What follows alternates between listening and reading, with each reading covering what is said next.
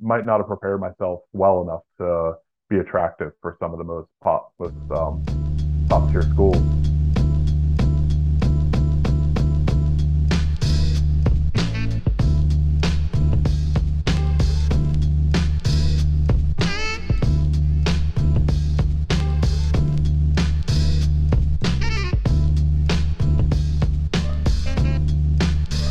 In this week's episode of the Mixtape with Scott, I had the pleasure of interviewing Kyle Kretschman, the head of economics at the streaming platform Spotify.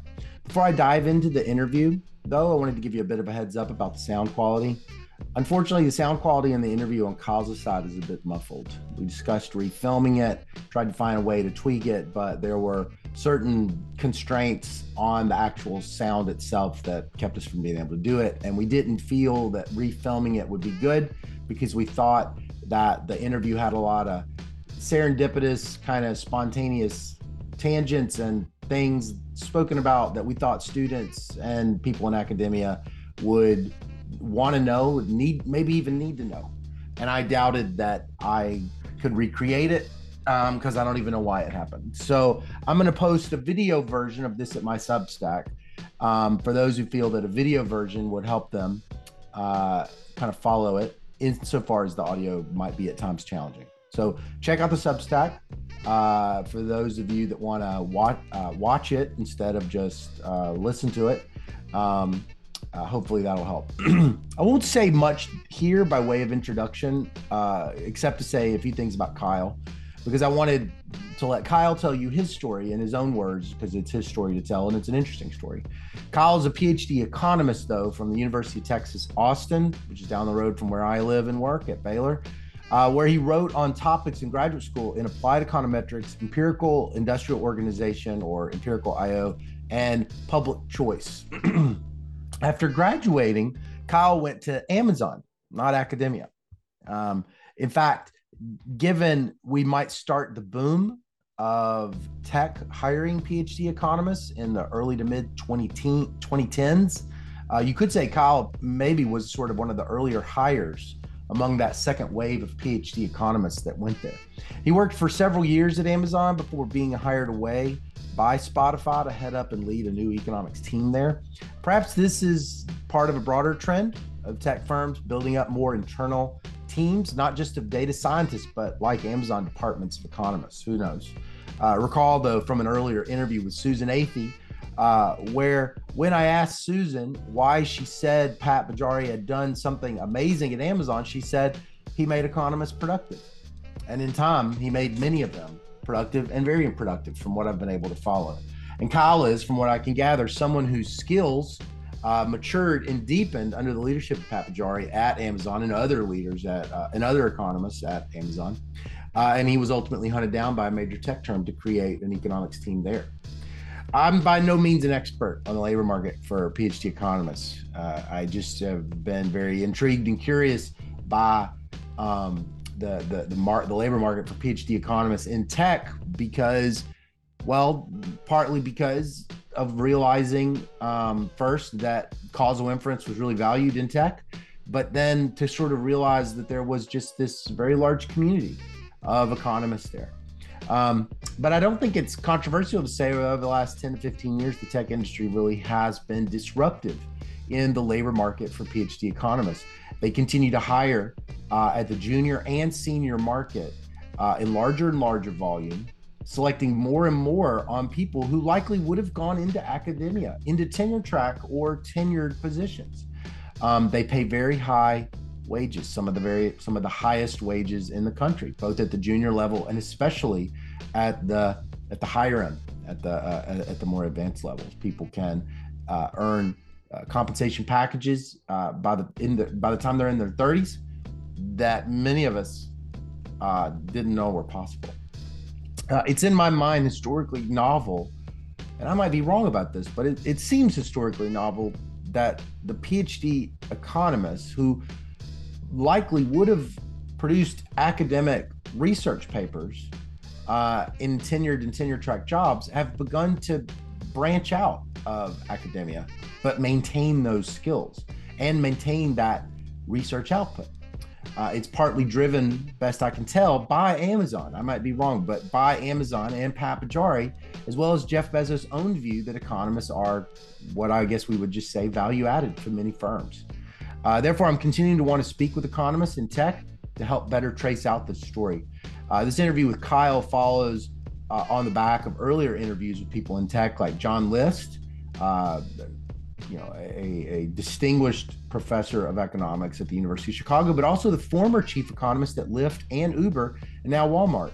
Michael Schwartz, former professor of economics at Harvard, now chief economist at Microsoft, and Susan Athey, former chief economist at Microsoft, professor at Stanford, and now chief economist at the DOJ. I hope you find this to be an interesting dive into the industry, learn a little bit more about economists there, but by learning about one particular important economist there, a young man named Kyle Kretschman, head of economics at Spotify.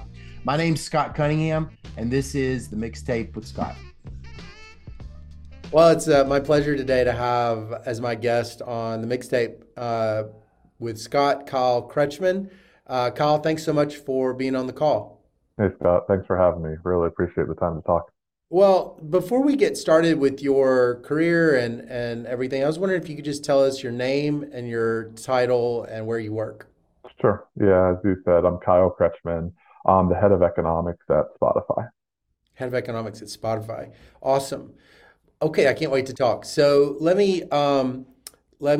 get started. I was wondering if you could just tell me where you grew up. Sure. So most of the time I grew up in outside of Pittsburgh, Pennsylvania, about an hour north of the city. Real small town, probably had one stoplight. And maybe the funny story that I can share is when I took my wife there, she asked, "Where's the Starbucks?" And I said, "No Starbucks here." There's no So Starbucks. yeah, so pretty small town called Chippewa Township in Pennsylvania. Oh, okay. Is that near like Amish stuff or anything like that? No, that's the other side of the state. So this would be Western Pennsylvania, about near the end of the turnpike, about 5 minutes from the Ohio border. Oh, okay. Okay. You said, but did you mention you kind of grew up in different places?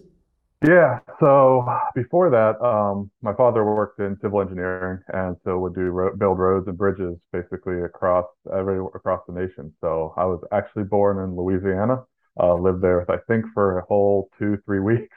I don't quite remember because I was Yeah. pretty young, obviously. But Uh-huh. then Michigan, and then spent some time in Philadelphia before moving out to Pittsburgh around second grade. Oh, that's kind of like that's like when people describe their parents being in the military, just kind of moving around a lot. Yeah, a little bit. So But then you settled in the second grade. that's right. Yeah. Yeah. So outside of Pittsburgh, and then stayed in Pittsburgh through high school and even through undergrad. Oh, okay. Yo, you went to undergrad in Pennsylvania?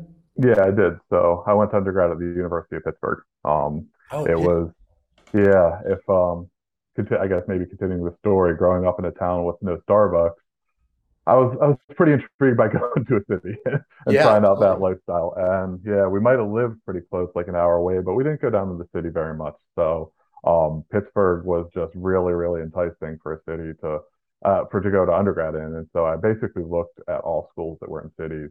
And so the Mm. proximity plus then the ability to just spread my wings and explore what it's like to be in a city was really, really enticing. Did any of your friends go to Pitt with you?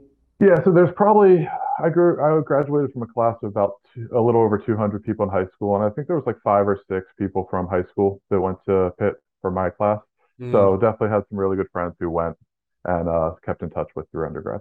Mm. Yeah. So it wasn't, were you sort of an early generation or were you a first generation college student in your family or did your parents go to college?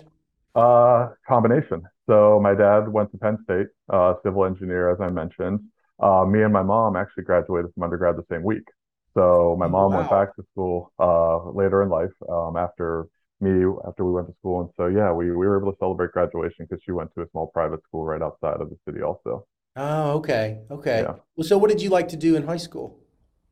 So I played a lot of sports before high school, and then I kind of switched into, and this was the traditional sports of football, basketball, baseball, but then I switched into tennis in high school.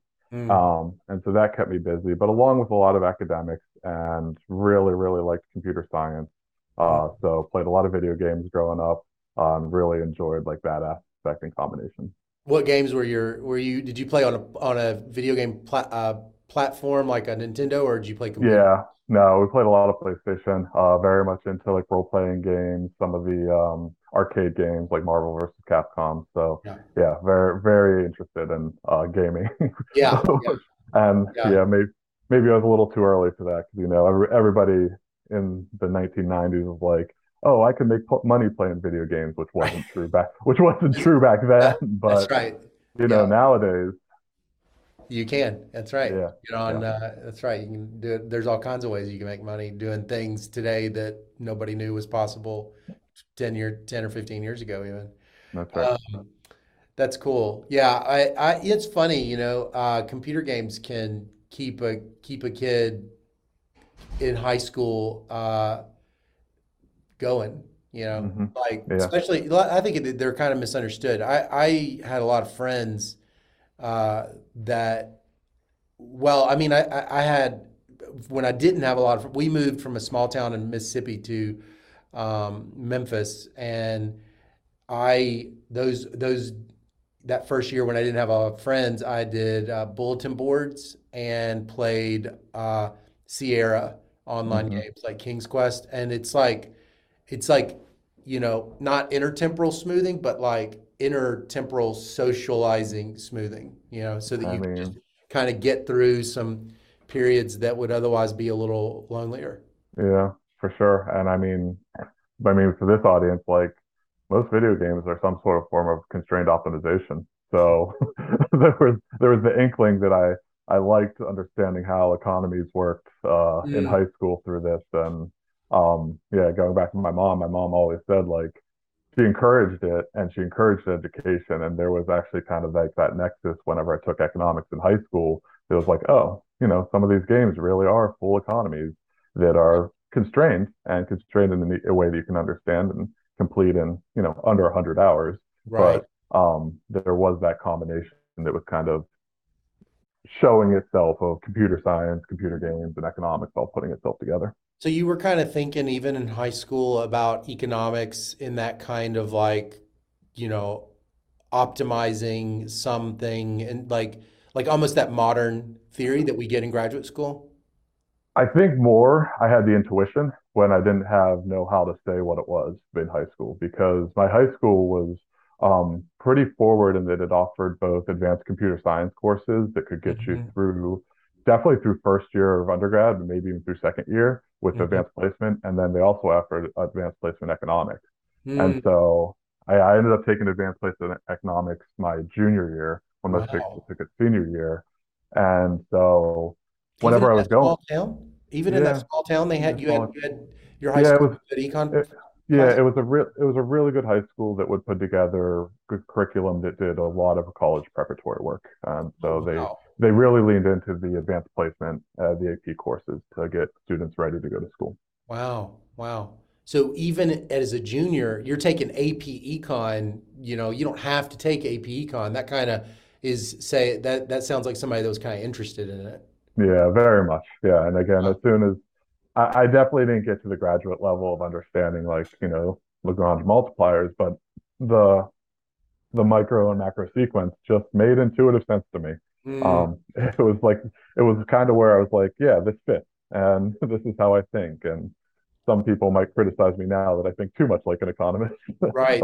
but at the same time, it just like it started to put together that language and even more so some of the frameworks that Yeah. really kind of drew me into it. Well, did you notice that you had this interest in computer science and this interest in economics and that they might be one, did you get a feeling that they could be in conversation with each other?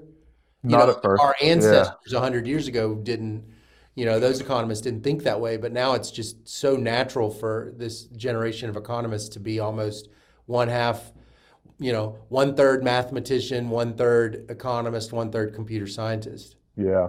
So not at first, but I feel like I may have like lucked into it honestly. Mm, Because whenever I chose to go to Pitt, I chose to start as computer science.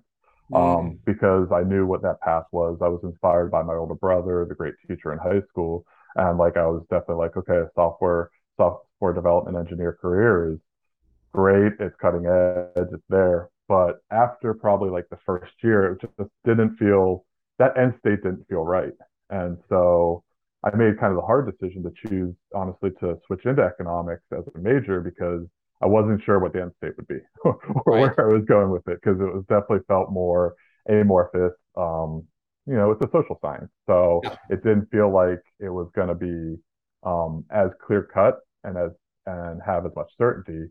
But pretty quickly, like after a year, it was like, oh, well, we're using eViews at the time. All right, this is coding. I know how to do this. This is great. Right. And starting to see some of that in undergrad was like the kind of the aha moment that like, yeah, this is a place where I can apply this love of coding and problem solving, but on problems and solutions that I find really, really hard and interesting. It was because of econometrics, though. It was in that Yeah, class.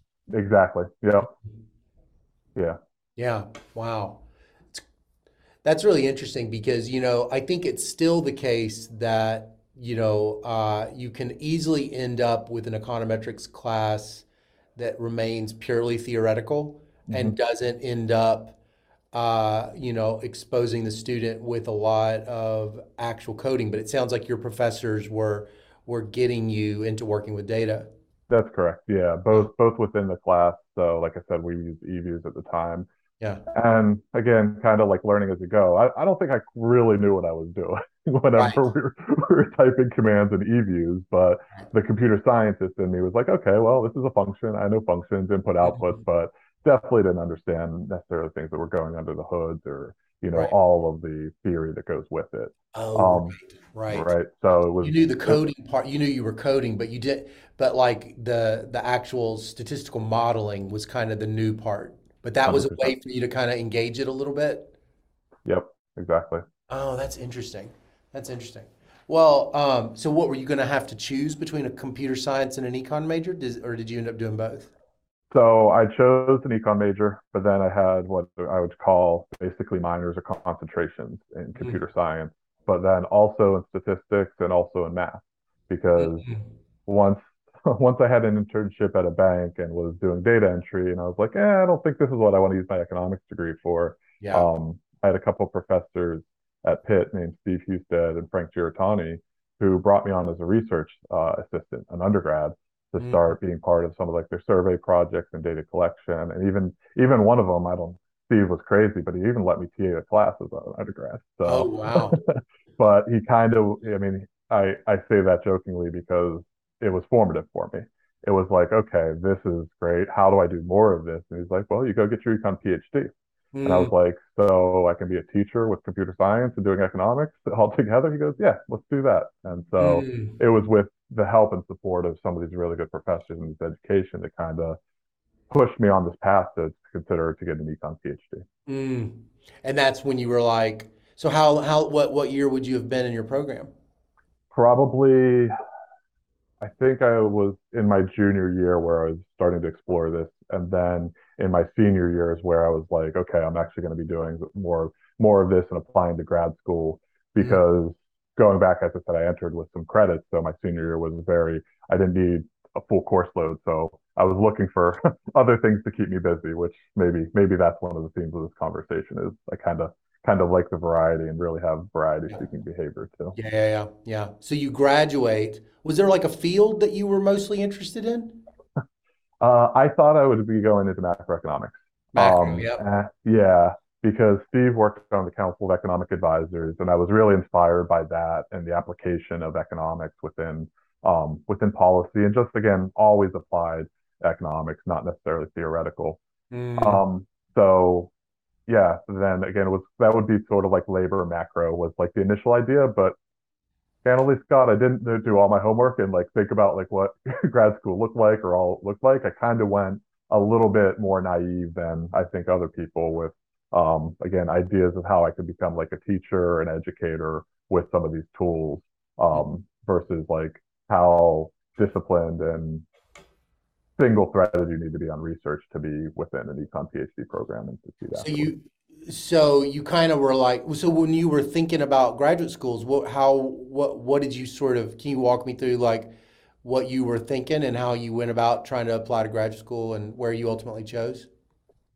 Yeah, sure. So applied probably the top 10, and the top 10 probably said no thanks. But Right. also then was targeting specific schools that we had relationships with that I knew would provide computer science and macros. So Mhm. University of the Iowa time at the time, so this was 2006, had a really strong macro program, and then also at the University of Texas with Dean Corbet there. They also had one in Russ Cooper. And so those were like the two that I was like targeting outside of what the top schools were. But yeah, as I kind of mentioned, I might not have prepared myself well enough to be attractive for some of the most top tier schools because kind of, as I said, bounced around and would be Yeah. a little bit working on a little bit different things and have some Right. computer science versus being solely focused on like economics and math and things that might be more of what the top tier schools were looking for. Yeah. Yeah. It's like I mean, I'm the same way. I didn't have any econ classes in college. I was a English major, but um, the diff there's so many students that sort of seem to almost for whatever reason know a lot sooner what they want to do and then like make those choices, and then there's just many of us that are in a process of search, and when Yeah, you're in a process of search, uh well, by definition that's like you're using that time to search, that's exactly right. as Yeah, opposed to saying I've got to become a triple major, computer science, math, econ, and have to do like, these set of steps that, there's no way I could even have known to do it unless somebody had told me. It's weird. I mean, it's just funny how the little things can have such big repercussions for your whole life. But it worked out great. So you end up, where do you end up going? I went to the University of Texas at Austin. Yeah. Yeah. What year was that? And so this would have been 2006, 2007. Oh, okay. So you go 06, 07. Hmm. Yeah. Okay. And so who did Yeah. you And end up working with? so I ended up working a lot with Jason Abrevaya Yeah. and yeah, who came in and became the head of the department. Yeah. Um, Applied econometrician who just did an amazing job going back to whenever I said I didn't know how things worked under the hood in those formulas. He didn't even let us use those formulas. So anytime we were doing applied econometrics with him, not only were we learning to teach, we're learning the theory, but he said you have to code it yourself. You have to do the Mm, matrix algebra. You have to calculate the standard errors. You can't really call those functions. So mm. that was probably, again, that wasn't until the third year. But yeah, in the first year, to go I bet back a that little played bit, to your strengths, though. I bet that played to your strengths of yeah, just at the end of the day wanting to be someone that wrote down the raw code. that's exactly right. And but the first year didn't play to my strength. Yeah, So yeah. the first year I felt a little bit out of water. And I was like, this is I remember when we were proving what local non-satiation, and I was like, this is one hard, but also like again going back to like that computer, is this actually how I want to be spending my time? And Right. I was like, yes, I do, but I was like, I knew that I needed to get to those applied applications. Yeah. And so that's again why I was thankful to be able to work with Jason and Steve Trejo and Yeah.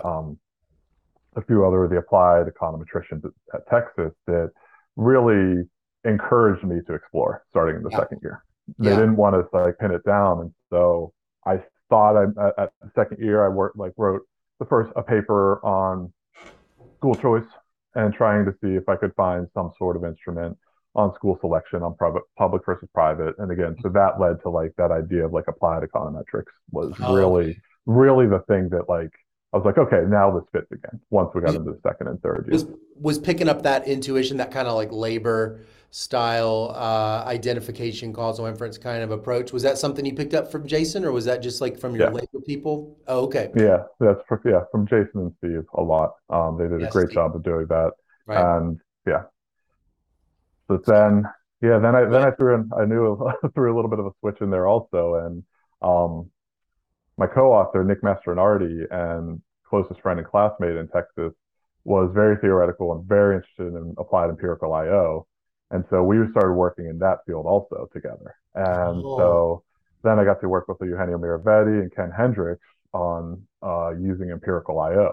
So oh, wow. yeah, and so again, This is the more structural econometrics. So you've got this like exactly. reduced, you've kind of got this like traditional labor reduced form type part of your brain, and then you've got this empirical IO structural part of your brain kind of emerging at the same time. That's right. That's exactly right. Mhm. Yeah, and then we threw everybody for a loop by also saying we wanted to study study politics and how money turns into vote using votes using all these tools. So yeah, I can sit here kind of saying in hindsight, like it all makes sense in this story that I'm telling you, but at the time it was more what you were talking about. It was searching. It was I want to be working on really interesting applied problems. I love Mhm. the toolkit that economics provides and framing, and yeah, I have to be coding to be able to utilize these tools that I've had built up in the past. So Yeah, yeah, yeah. So matching with Nick was really important. Is very that much, what you're saying? yeah, Why? If you hadn't have matched with Nick, I mean, just kind of out of curiosity, if you could articulate the value added of that whole partnership, what was it? yeah, sure. So we matched basically from math camp going into the first year because Nick came both from the pure math and physics background and also had some experience in the Air Force. So the Air Force was sending him to Texas, and he Mm, we were definitely we definitely didn't have a lot of Venn overlap on the fact he's like, well, I would have the intuition and some of the computer skills. Nick would have the theoretical math the skills. theoretical math skills. Yeah. And then we had the common factor that we wanted to work hard together and learn together, and we're Yeah. willing to we're willing to intellectually hash out really tough things together. Yeah. So yeah, huge credit to him through being able to put up with me. And he says the same thing once in a while, but again, matching with somebody that had the more real analysis, proof based understanding of math was Mhm. so valuable for me. And I Especially think some especially empirical IO, just being able to, think like an economist in the area of IO is thinking real deep about, you know, a rich set of models and modeling that, approaches. that's exactly right. That's Yeah, definitely not what you're learning in your econometrics classes, even that's though right. they might go together. Yep. Yeah. So yeah, it was a really good match from the beginning. And so we complemented each other, and we're able to build a strong enough relationship to be able to be able to hash out, have really long nights yelling at each other. We say in the office, Mhm. but it was always for educational purposes and lifting each other up. Was that different than what you thought grad school was going to be like? Yeah. So I knew the research component a little bit. I just didn't understand the unstructured research uh, on how that was going to go and like the cadence and where it was going to and how that was going to be so required to develop your own viewpoint. Yeah. I thought it would be more directed because as a 22-year-old, that was the experience I had generally. Mm. So that was the big one was the undirected, and I liked it, but it was also very difficult. How would you describe what you're talking about to your college self, who kind of like, he doesn't even have the vocabulary for what you're describing. What would you say it was like? Um, I think you use a good term. You have to be not only wanting to search, you have to be willing to search, but you have to put in the guardrails yourself to keep it focused Mm. because um, you're not necessarily going to have those external guardrails that you will have from an alternative path of going to either like a master's program that's going to be more structured or going into industry or going in to get a job, right? Like I mentioned at a bank for like Yeah, a 22-year-old where entry level jobs are going to be more structured. yeah. So yeah, I probably knew it, but I didn't know what it meant to be and what it meant to experience it. So how did Jason and Steve kind of and any other faculty, so I did this interview with Susan Athey, and she was saying that, the amazing thing that Pat Bajari did at Amazon was he managed to make economists productive. It was kind of a weird way of saying it. And so in a way, you could imagine a department that sort of has like this idea of like research has got to come. There's like a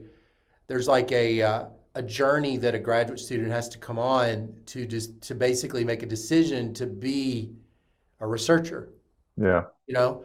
And you could imagine that creating the conditions for that is involves faculty member doing stuff that's not necessarily obvious. How do you think they contributed to that for you personally?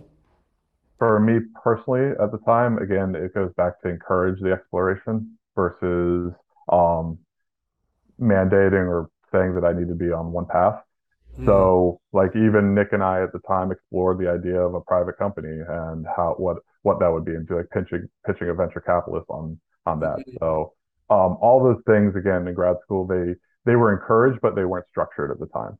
Yeah. So, yeah, I can I understand Susan's comment because I was one of those economists who started pretty early with Pat, Yeah. and we have a lot of good mechanisms that we've learned and built at Amazon when I was there at the time through Pat and through the other people who are willing to make the jump into this entrepreneurial space that hit the coalition and of coalescence of economists doing open book empirical research along with data science just Right. becoming more and more valuable and applicable. That is kind of what Susan's highlighting that we Yeah. can we can talk more about if you want.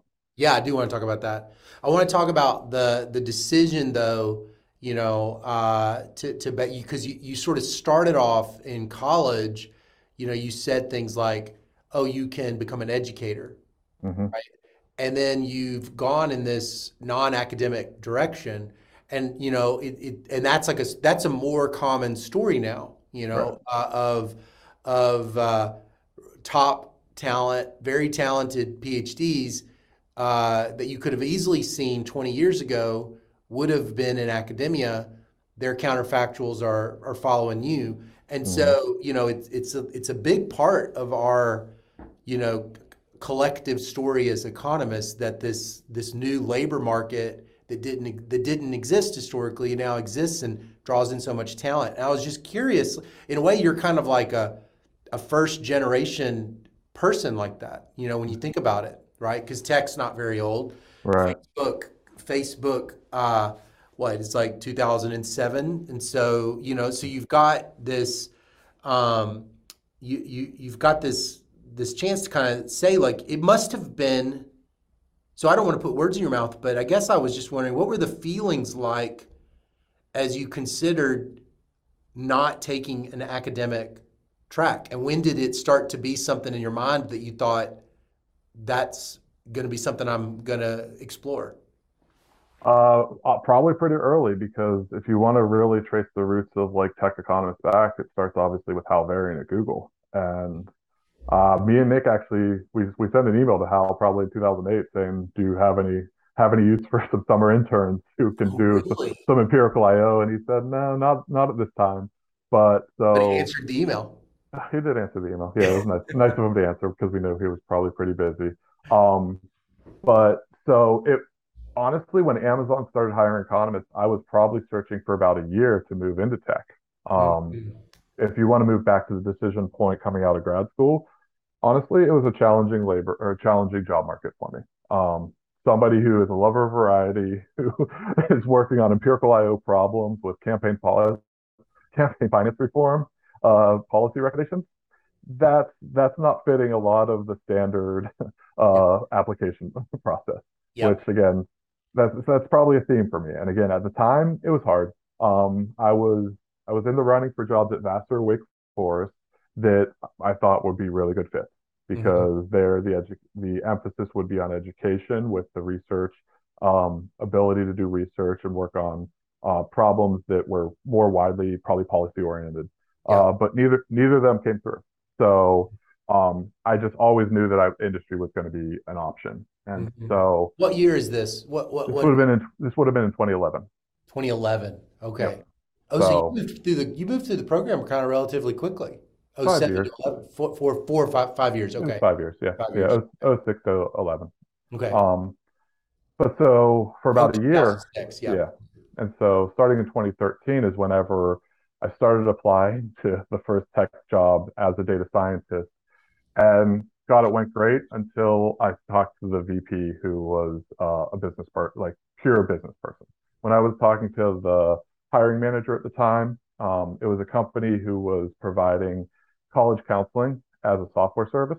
Hmm. And so they would do this at their clients were both for-profit and not-for-profit companies. And we were talking, like we'd get into details about treatment effects models and how we could measure the impact of the intervention. It went great. But then I had the fly out scheduled, but then the interview with the VP, he said, well, how am I going to monetize your algorithm? Right. And I was like, I'm not sure. I know what algorithm means, but Right. I wasn't prepared for that language and that application and how you turn econometric modeling and measurement into business impact at the Yeah. time. Right. So spent another year looking around with different opportunities like that and honestly learning again. So whenever Amazon, so this would have been in 2014, and then Amazon was hiring its first big cohort with Pat. Mhm. So this was a cohort that was about, I think there was about 13 of us. It was a no-brainer. Um, whenever we did the interviews, it just was like, all right, this is exactly right for me. Right. I was hoping it was right on the other side, and I can probably tell you some funny stories about the interview process, but um, I was like, this is what's meant to be. Yeah. So it was like a 10-year journey from 2004 when I switched out of computer science into 2014, being like, this fits. Right. Right. Right. So out of curiosity, is there something that you think is supposed to be learned by the fact that when you were on the job market and you had that interview with that gig and you get to the VP and he articulates questions that are not traditional econ questions or even econometrics questions like business profitability to actually it's kind of ironic, isn't it? Like to everybody that's not an economist, that's actually what they think we do. Is Yeah. like they think we do all that stuff and then they don't know that we're like you said, trying to set up a Lagrangian and solve it. Like, what's a Lagrangian? But uh, do you think your competition at that time did know how to answer questions like that, like non-economists in those positions?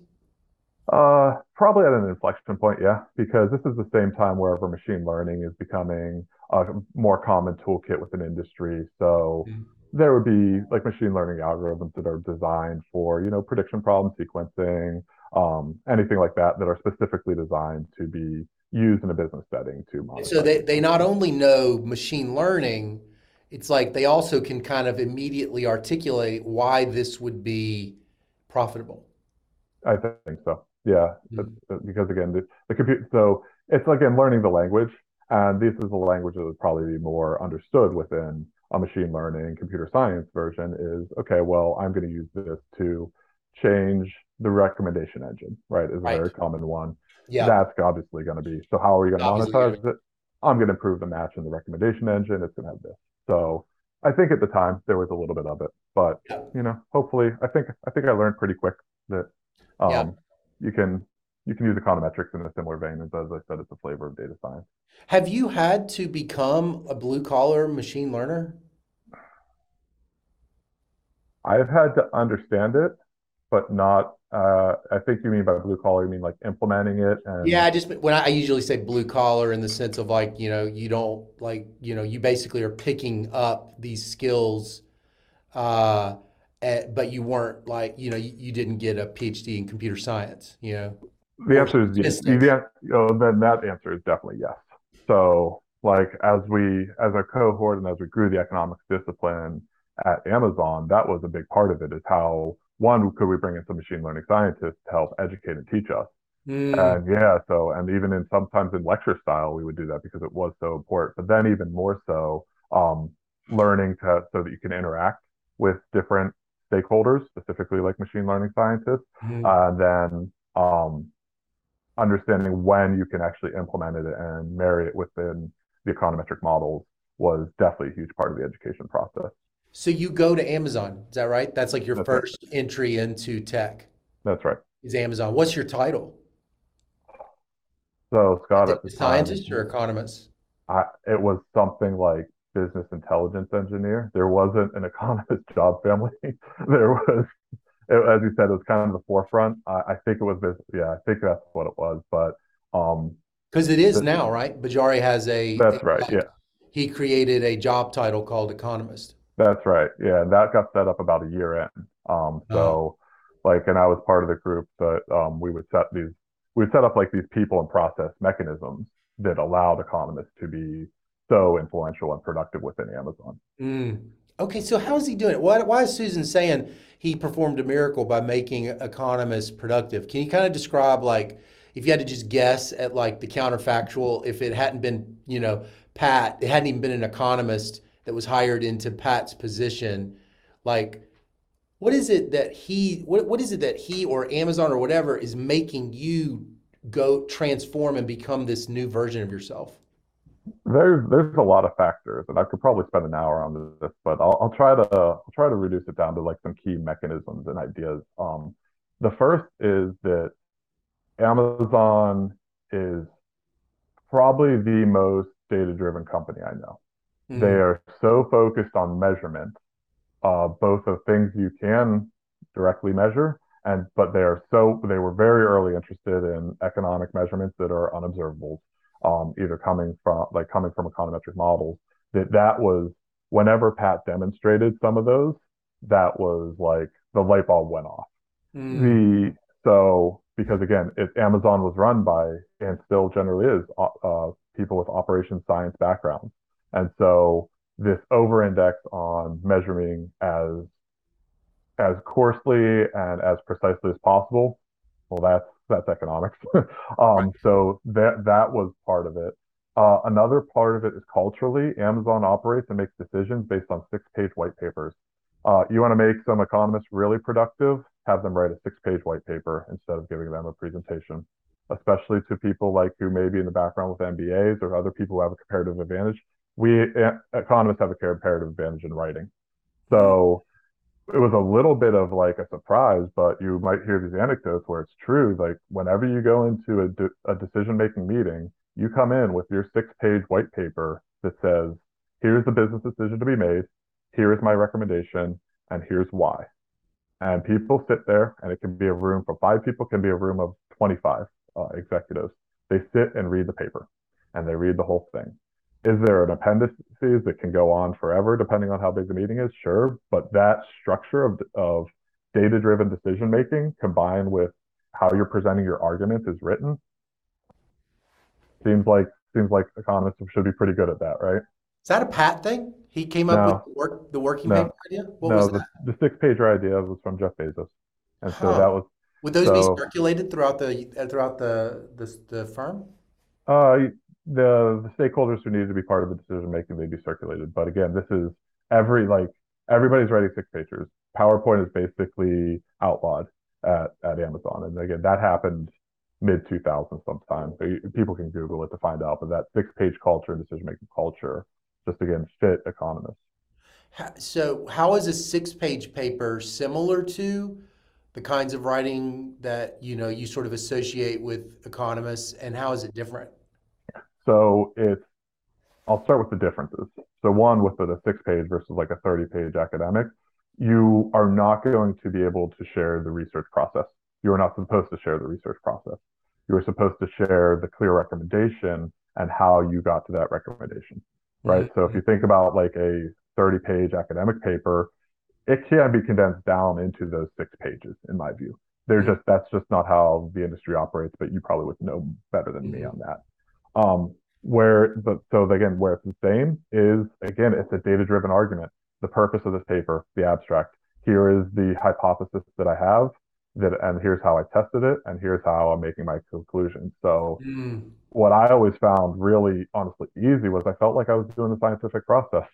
Like Mm. I felt I was with business decision making, it generally worked within what is the hypothesis? How are we doing this? How are we testing it? What do we think some alternative conclusions could be? But what are we making towards it? So Yeah, yeah. again, it was closer to what I felt like would be a scientific paper in essence. Mm. And that whole data driven mindset is again, that's more, it's very common at Amazon, even common at Spotify now. Mm. So Has that been influential throughout industry? Has it how have you noticed Amazon influencing something yeah, that, like, most people don't understand? Yeah, there's some companies who definitely have completely adopted it. There's some companies who haven't, but the six pager again, this isn't a concept just to economists and tech. This is a concept that is held up as one of the key mechanisms for all of Amazon. Mm, mm, hmm. So One other, how often yeah, were you writing those? depends on what level you were.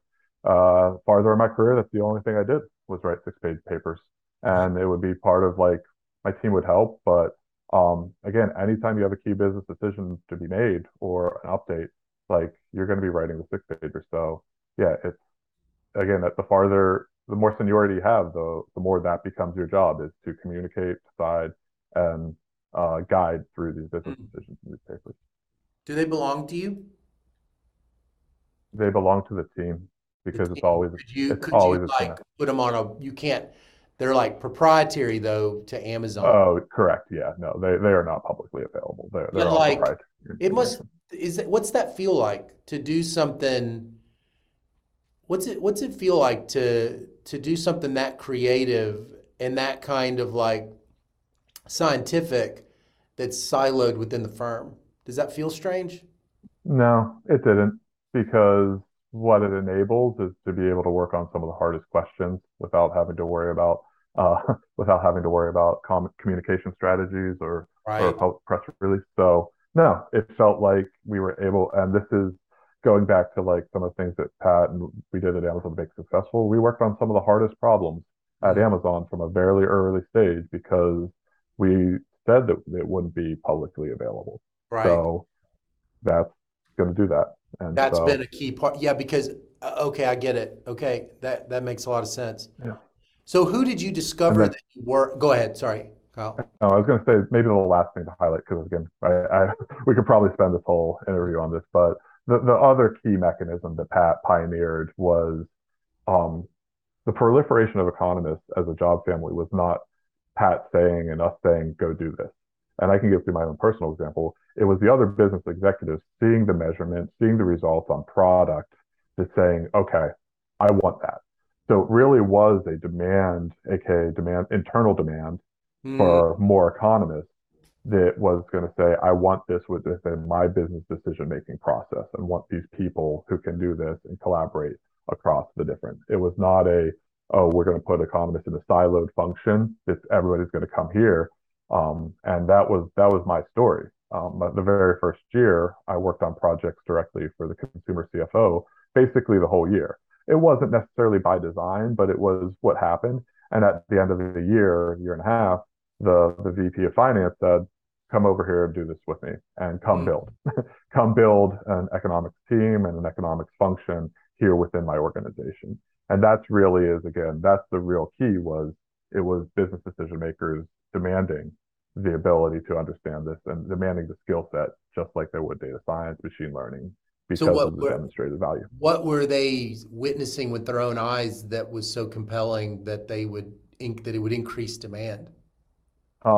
So both I'll call it like ad hoc economic analysis on maybe big strategy projects, but also then the introduction of econometric systems into product.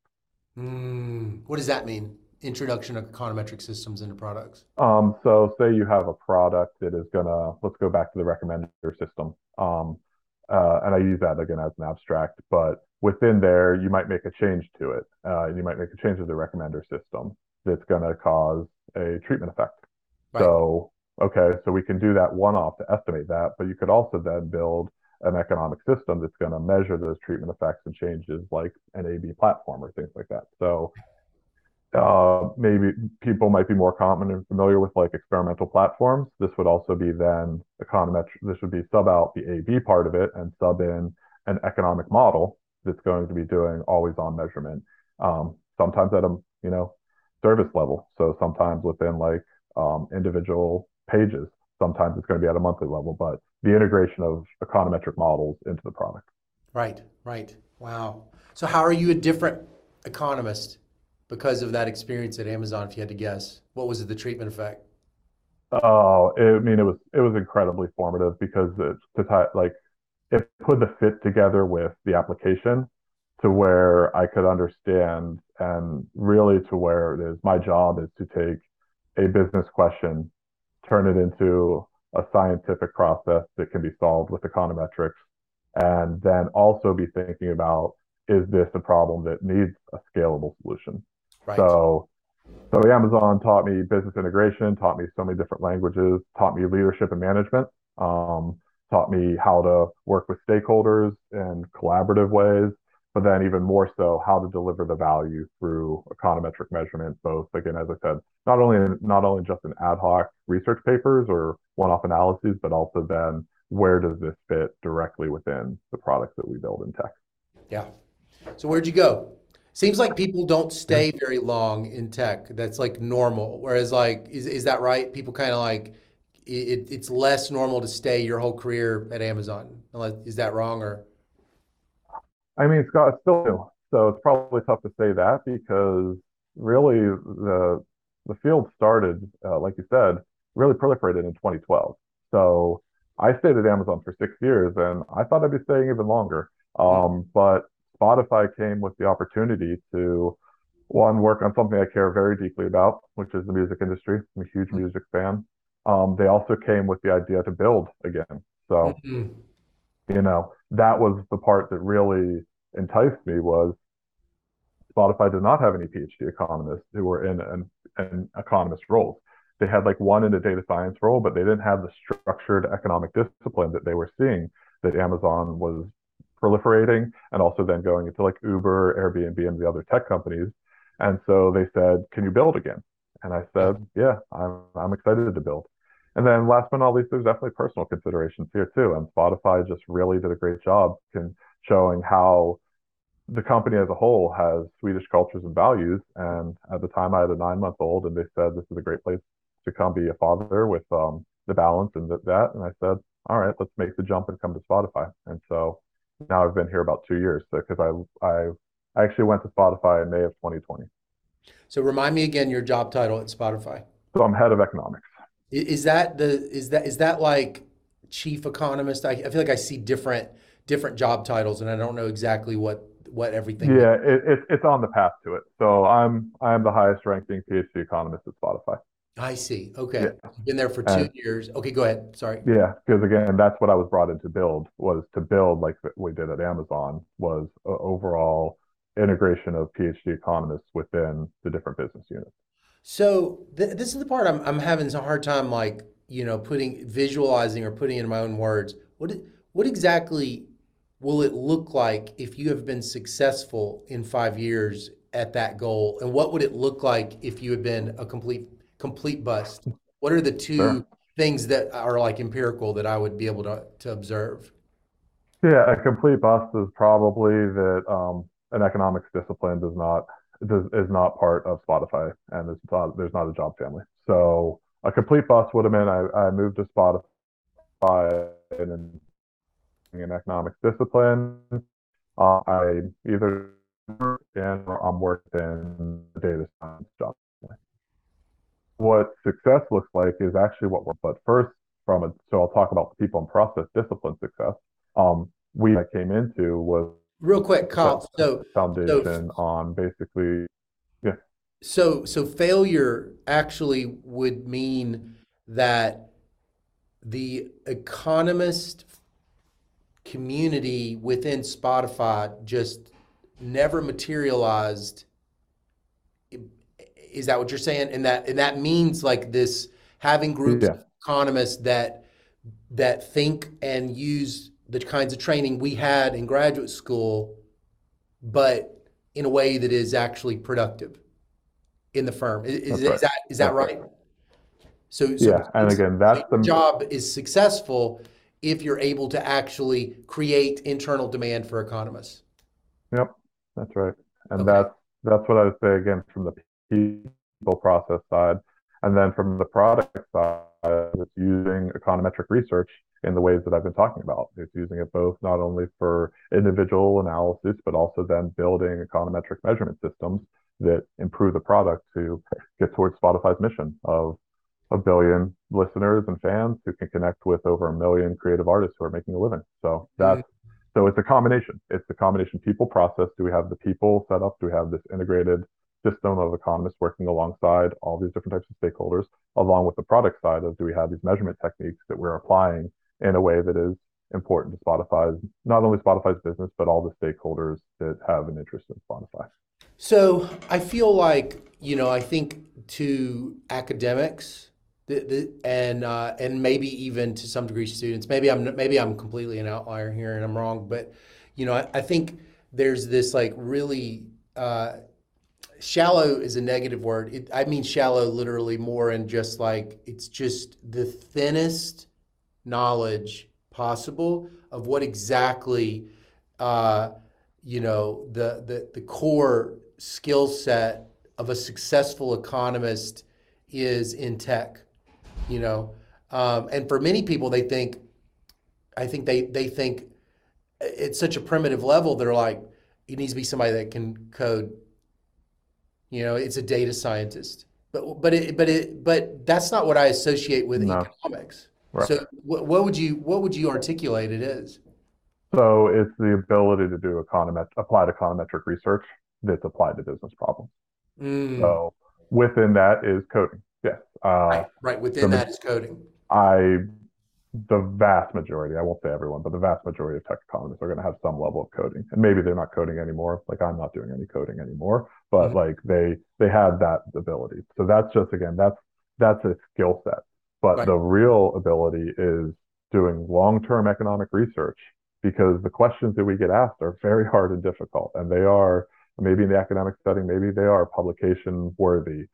Take 3 years, 4 years to actually solve with the right model, Yeah. but it's the ability to um, take that 3 year research roadmap and make iterative progress. So when you're doing that, you need to have your summary statistics that the business can see, understand, give feedback on, because that accelerates the research process and also accelerates the business impact. So Mm. I guess one comparative skill set that I've learned is what I call research with an open book. You shouldn't really go a month without talking to your stakeholders. You should be showing where the research is. You need to be the person who owns that 3 year measurement roadmap, Mm. but you're the person who's going to be having to take the feedback at a consistent basis. And that's really the different part. So, but again, that goes back to the applied econometrics part So of it what is is so walk me through typical days in your job now. so my typical day is much more generally now on the management people side. Mm. So it's definitely going to be, as I said, building this discipline because we have the creator economics team who's focused on the supply side. We spun up the ads economics team that is a completely separate unit again. So that's like part of the people process. But then this creator economics team has a hybrid data science and economics team that's doing all these things that I'm talking about. Mm-hmm. So with that, right now, we're working on long-term roadmaps for both product and research and Mm. being there, and then also giving, I say honestly, translating a lot of the work that the team is doing into the actual business decision making. Mm. So so I kind of work, if you think of the research process, and I think this is kind of generally true of most managers, or at least tech economist managers, they're working at that hypothesis generation and then communication of results, Mm. where then the team itself is working with the data analysis, the statistical models along that research loop to integrate. So it's more of my role really is an integration, being a translator of economic ability and measurement into the business. So you clearly have a comparative advantage, uh, evidenced by your successful creating of a career, right? Mhm.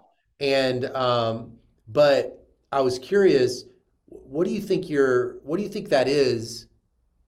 How would you explain that to like on a subreddit, explain to me like I'm five. How would you like explain to me what you see as your comparative advantage now in life? That you have that your presence as this value added for the firm. And was that now that you look back, when you think about who you were as a young person back at UT or Mhm. even at Pitt, do you see signs of that? And what were the signs? Yes, I do, because really my comparative advantage now is, as I mentioned, I seek variety. And specifically, I seek variety on really hard, interesting problems. Mm, So that's going to be it. You can abstract away from the economist role, you can abstract away anything else, but I like to work on things that are hard to solve, mm. which is that's going to be valuable in so many different contexts. And then specifically in the economist frame, again, we're probably comparing to other economists. I'm much more of a variety seeker. So Mm. I want to work on a variety of problems.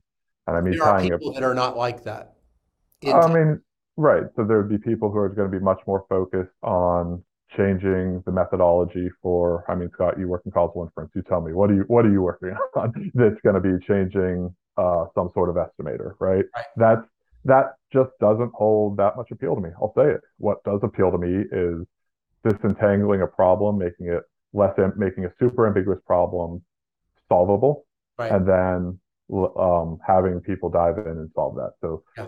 yeah, I guess the Reddit theme, variety seeking on ambiguous problems.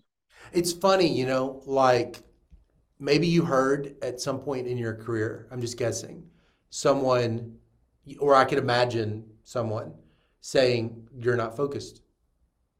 Yeah, I did. And in fact, that might have been true and really not relevant, right? Like Well, a it was misinterpretation. probably relevant feedback to certain end goals, but again, once I realized what the end goals were, it's all of this to tie it all together. All this led up to where an economist in tech is exactly where I Yeah, was I was meant to be. I'll say in quotes.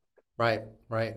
Well, I think like one thing that I feel like is really positive about the growth of tech. And in many ways, I see now universities are now in direct competition with tech. I don't think that was true 50 years ago, that maybe universities were in competition with government. Hmm. I don't even know if that was exactly like it is now. And it seems like what I see with you is a person who who took ownership of their life, right? And just sort of said, I mean, I don't want to put words in your mouth, but it seems like one of the things that it's like, I think young people can be encouraged by or should hear is that, you know, here's a person that took ownership of their life. This was their career. It's the only life they had. This was their career. And they had the fortitude and the resilience and to be themselves and make a career. Is that true, you think? I appreciate you saying it, and it's probably true. Again, I kind of like hesitate because again, during in my 20s in the searching phase, it definitely didn't feel that way. Didn't feel that way. Right. But now in the decade of my 30s, yeah, it did because, but I was more than willing to explore different avenues Yeah. because because I wasn't willing to settle. I guess I'll say that. Like I Mm. wasn't willing to settle for something that I didn't feel was the right fit for me. Yep. And so that's what a big driver that's been able to help me get here for sure. Yep. Yep. I think the truth is economics is a really valuable PhD, and it supports it supports many personalities with me. But like I do think sometimes one of the skills of people that are in that stage of searching is just to be able to wait. Yep. You know, you're like that. So you don't always know that you're planting seeds, and you can't harvest seeds when there's seeds. You can't harvest plants when there's seeds. You have to Sure. wait. Yeah. But you have to be disciplined and continue to water it too, though, Yeah. And also be willing to take some risks once in a while. That and doesn't willing to hurt it. take some calculated But risks. So, but yeah, specifically like for tech economists, now there is a lot more information. And I will say probably 5 years ago, I probably cautioned some people from going to get their PhD in economics if they wanted to be a tech economist because mhm. it was still, the majority of people who jumped into it were risk takers, willing to do that. There wasn't this, but now I believe the head of NABE has said that there's over 1,500 economists in tech now. We have a great conference that we spun up while I was at Amazon that I was a part of that now NABE Tech in November. So if people want to learn, now the ability is there. So in grad Yeah, school, like come to NABE Tech, come look at the program, come see exactly because it's a conference designed by tech economists for tech Yeah, economists. Susan mentioned it too. NABE, National Association of Business Economics. Actually, it's a huge conference, and I actually don't think in academia a lot of people know about it Yeah, that's because we that's just one know of the about reasons. the ASSA. Right. And that's one of the reasons I kind of wanted to plug it here, honestly, because again, it started out probably 50 people. I forget what year, but now it's up to, I think they're expecting over 500. And so that is, so some of this discovery and searching that if people who are in their PhD want to learn more about, that's going to be the best place. I only have two more questions, and then I'm gonna let you go. One of them's kind of touchy feely, but Okay. I'll just admit, as I ask this question, you're gonna immediately know I must think this way, and so that does not mean that you think this way. But I love being an economist. I love economics. I love being an economist. And if I was to go get a job and the job title didn't say economist on it, I would feel, I can already tell that would be something I would have to work through because I feel so connected to the tribe. And Hmm. I was just wondering, do you think that economists in tech feel connected to the tribe? Um, it gets to which tribe. Do you think they feel like a part of the broader American Economics Association? I'll say my personal view is probably not, because that's not the colleagues that we've grown up with over the past 10 years. Do Hmm. we feel part of the tech economist community? Yes, there is one. There very much is one. And do we feel part of that tribe? Very much. Hmm. Do I feel part of the academic economist tribe? Probably not. Yeah, Um, but to tie it all together, like, do I feel like I'm an economist? Yes, yeah, 100% yes. And again, we're making differentiations probably for your audience, but in the grander scheme of things, uh, if you look at anybody in tech who's an economist, they're gonna to non-economists, they're economists. they're economists, right? Because Yeah, they think different. yeah. I mean, I'll give a quick anecdote. Like one of my good friends and colleagues at Amazon, Neil Ghosh, who's not there anymore. Um, his wife and my wife just would always be like, they just respond to the question in the exact same way. Yeah, right, right. So it's like they very much are just so rational with their responses in Yeah, general. There's exceptions, but they they would compare notes and we'd have the same general view and yeah, outlook on personal finances, let's say. yeah, So, yeah, but I think what you're hinting at is there different tribes that are growing up? Yeah, because I think there's probably always been different tribes. And so tech economists is a tribe that is, I mean, is more than growing up. And again, we think there's probably going on 2,000 of them, and there's very strong connections within that. yeah. I guess I wonder sometimes. I'm like, what's the point? The point is community. Mhm. Point is not for the goal is not for the AEA to have everybody. The goal is for I think the goal is for people to thrive and feel connected to a broader community. And if that's grown endogenously in tech, that's good. I just always kind of think to myself like, but at the end of the day, the universities are staffed by faculty in the AEA, and it just seems like, and so it's like it seems like at the graduate training, many people can feel job dissatisfaction because they know they're not going to become an academic.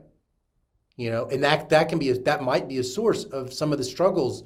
There's a new paper in the Journal of Economic Literature about mental health struggles amongst PhD students in economics, and there was Hmm. you could if you read between the lines,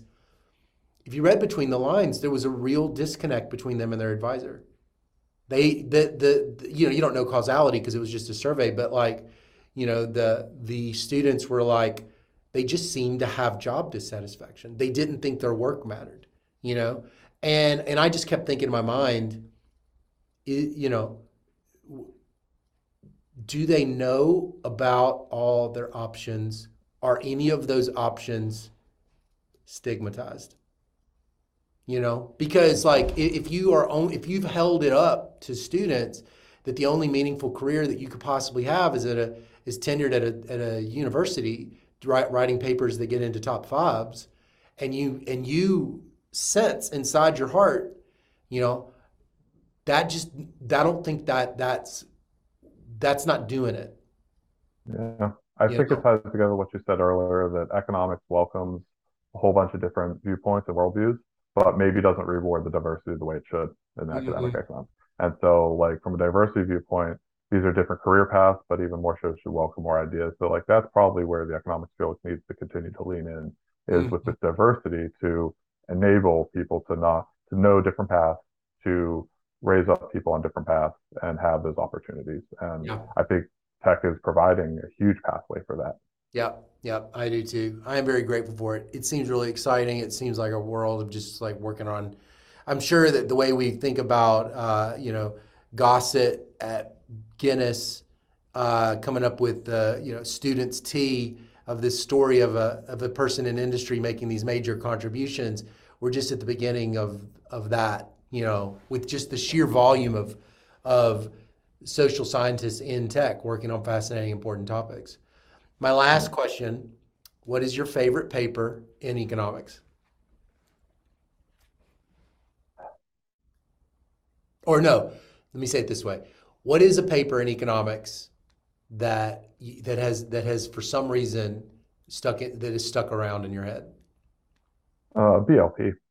So B- yeah, it has because that was probably the first time that I felt like the wow moment of we can estimate substitution effects with observational data. Don't need Mm, experiments. We have this method that obviously has proliferated into so many different ways. And that stuck with me because throughout all my stops, I've generally been super interested in substitution effects. yep, So yep. yeah, I would put that in that research thread. Yeah, Um, I don't think that's that you having that empirical IO structural, uh, you know, having rent in your head, mhm, yeah, right?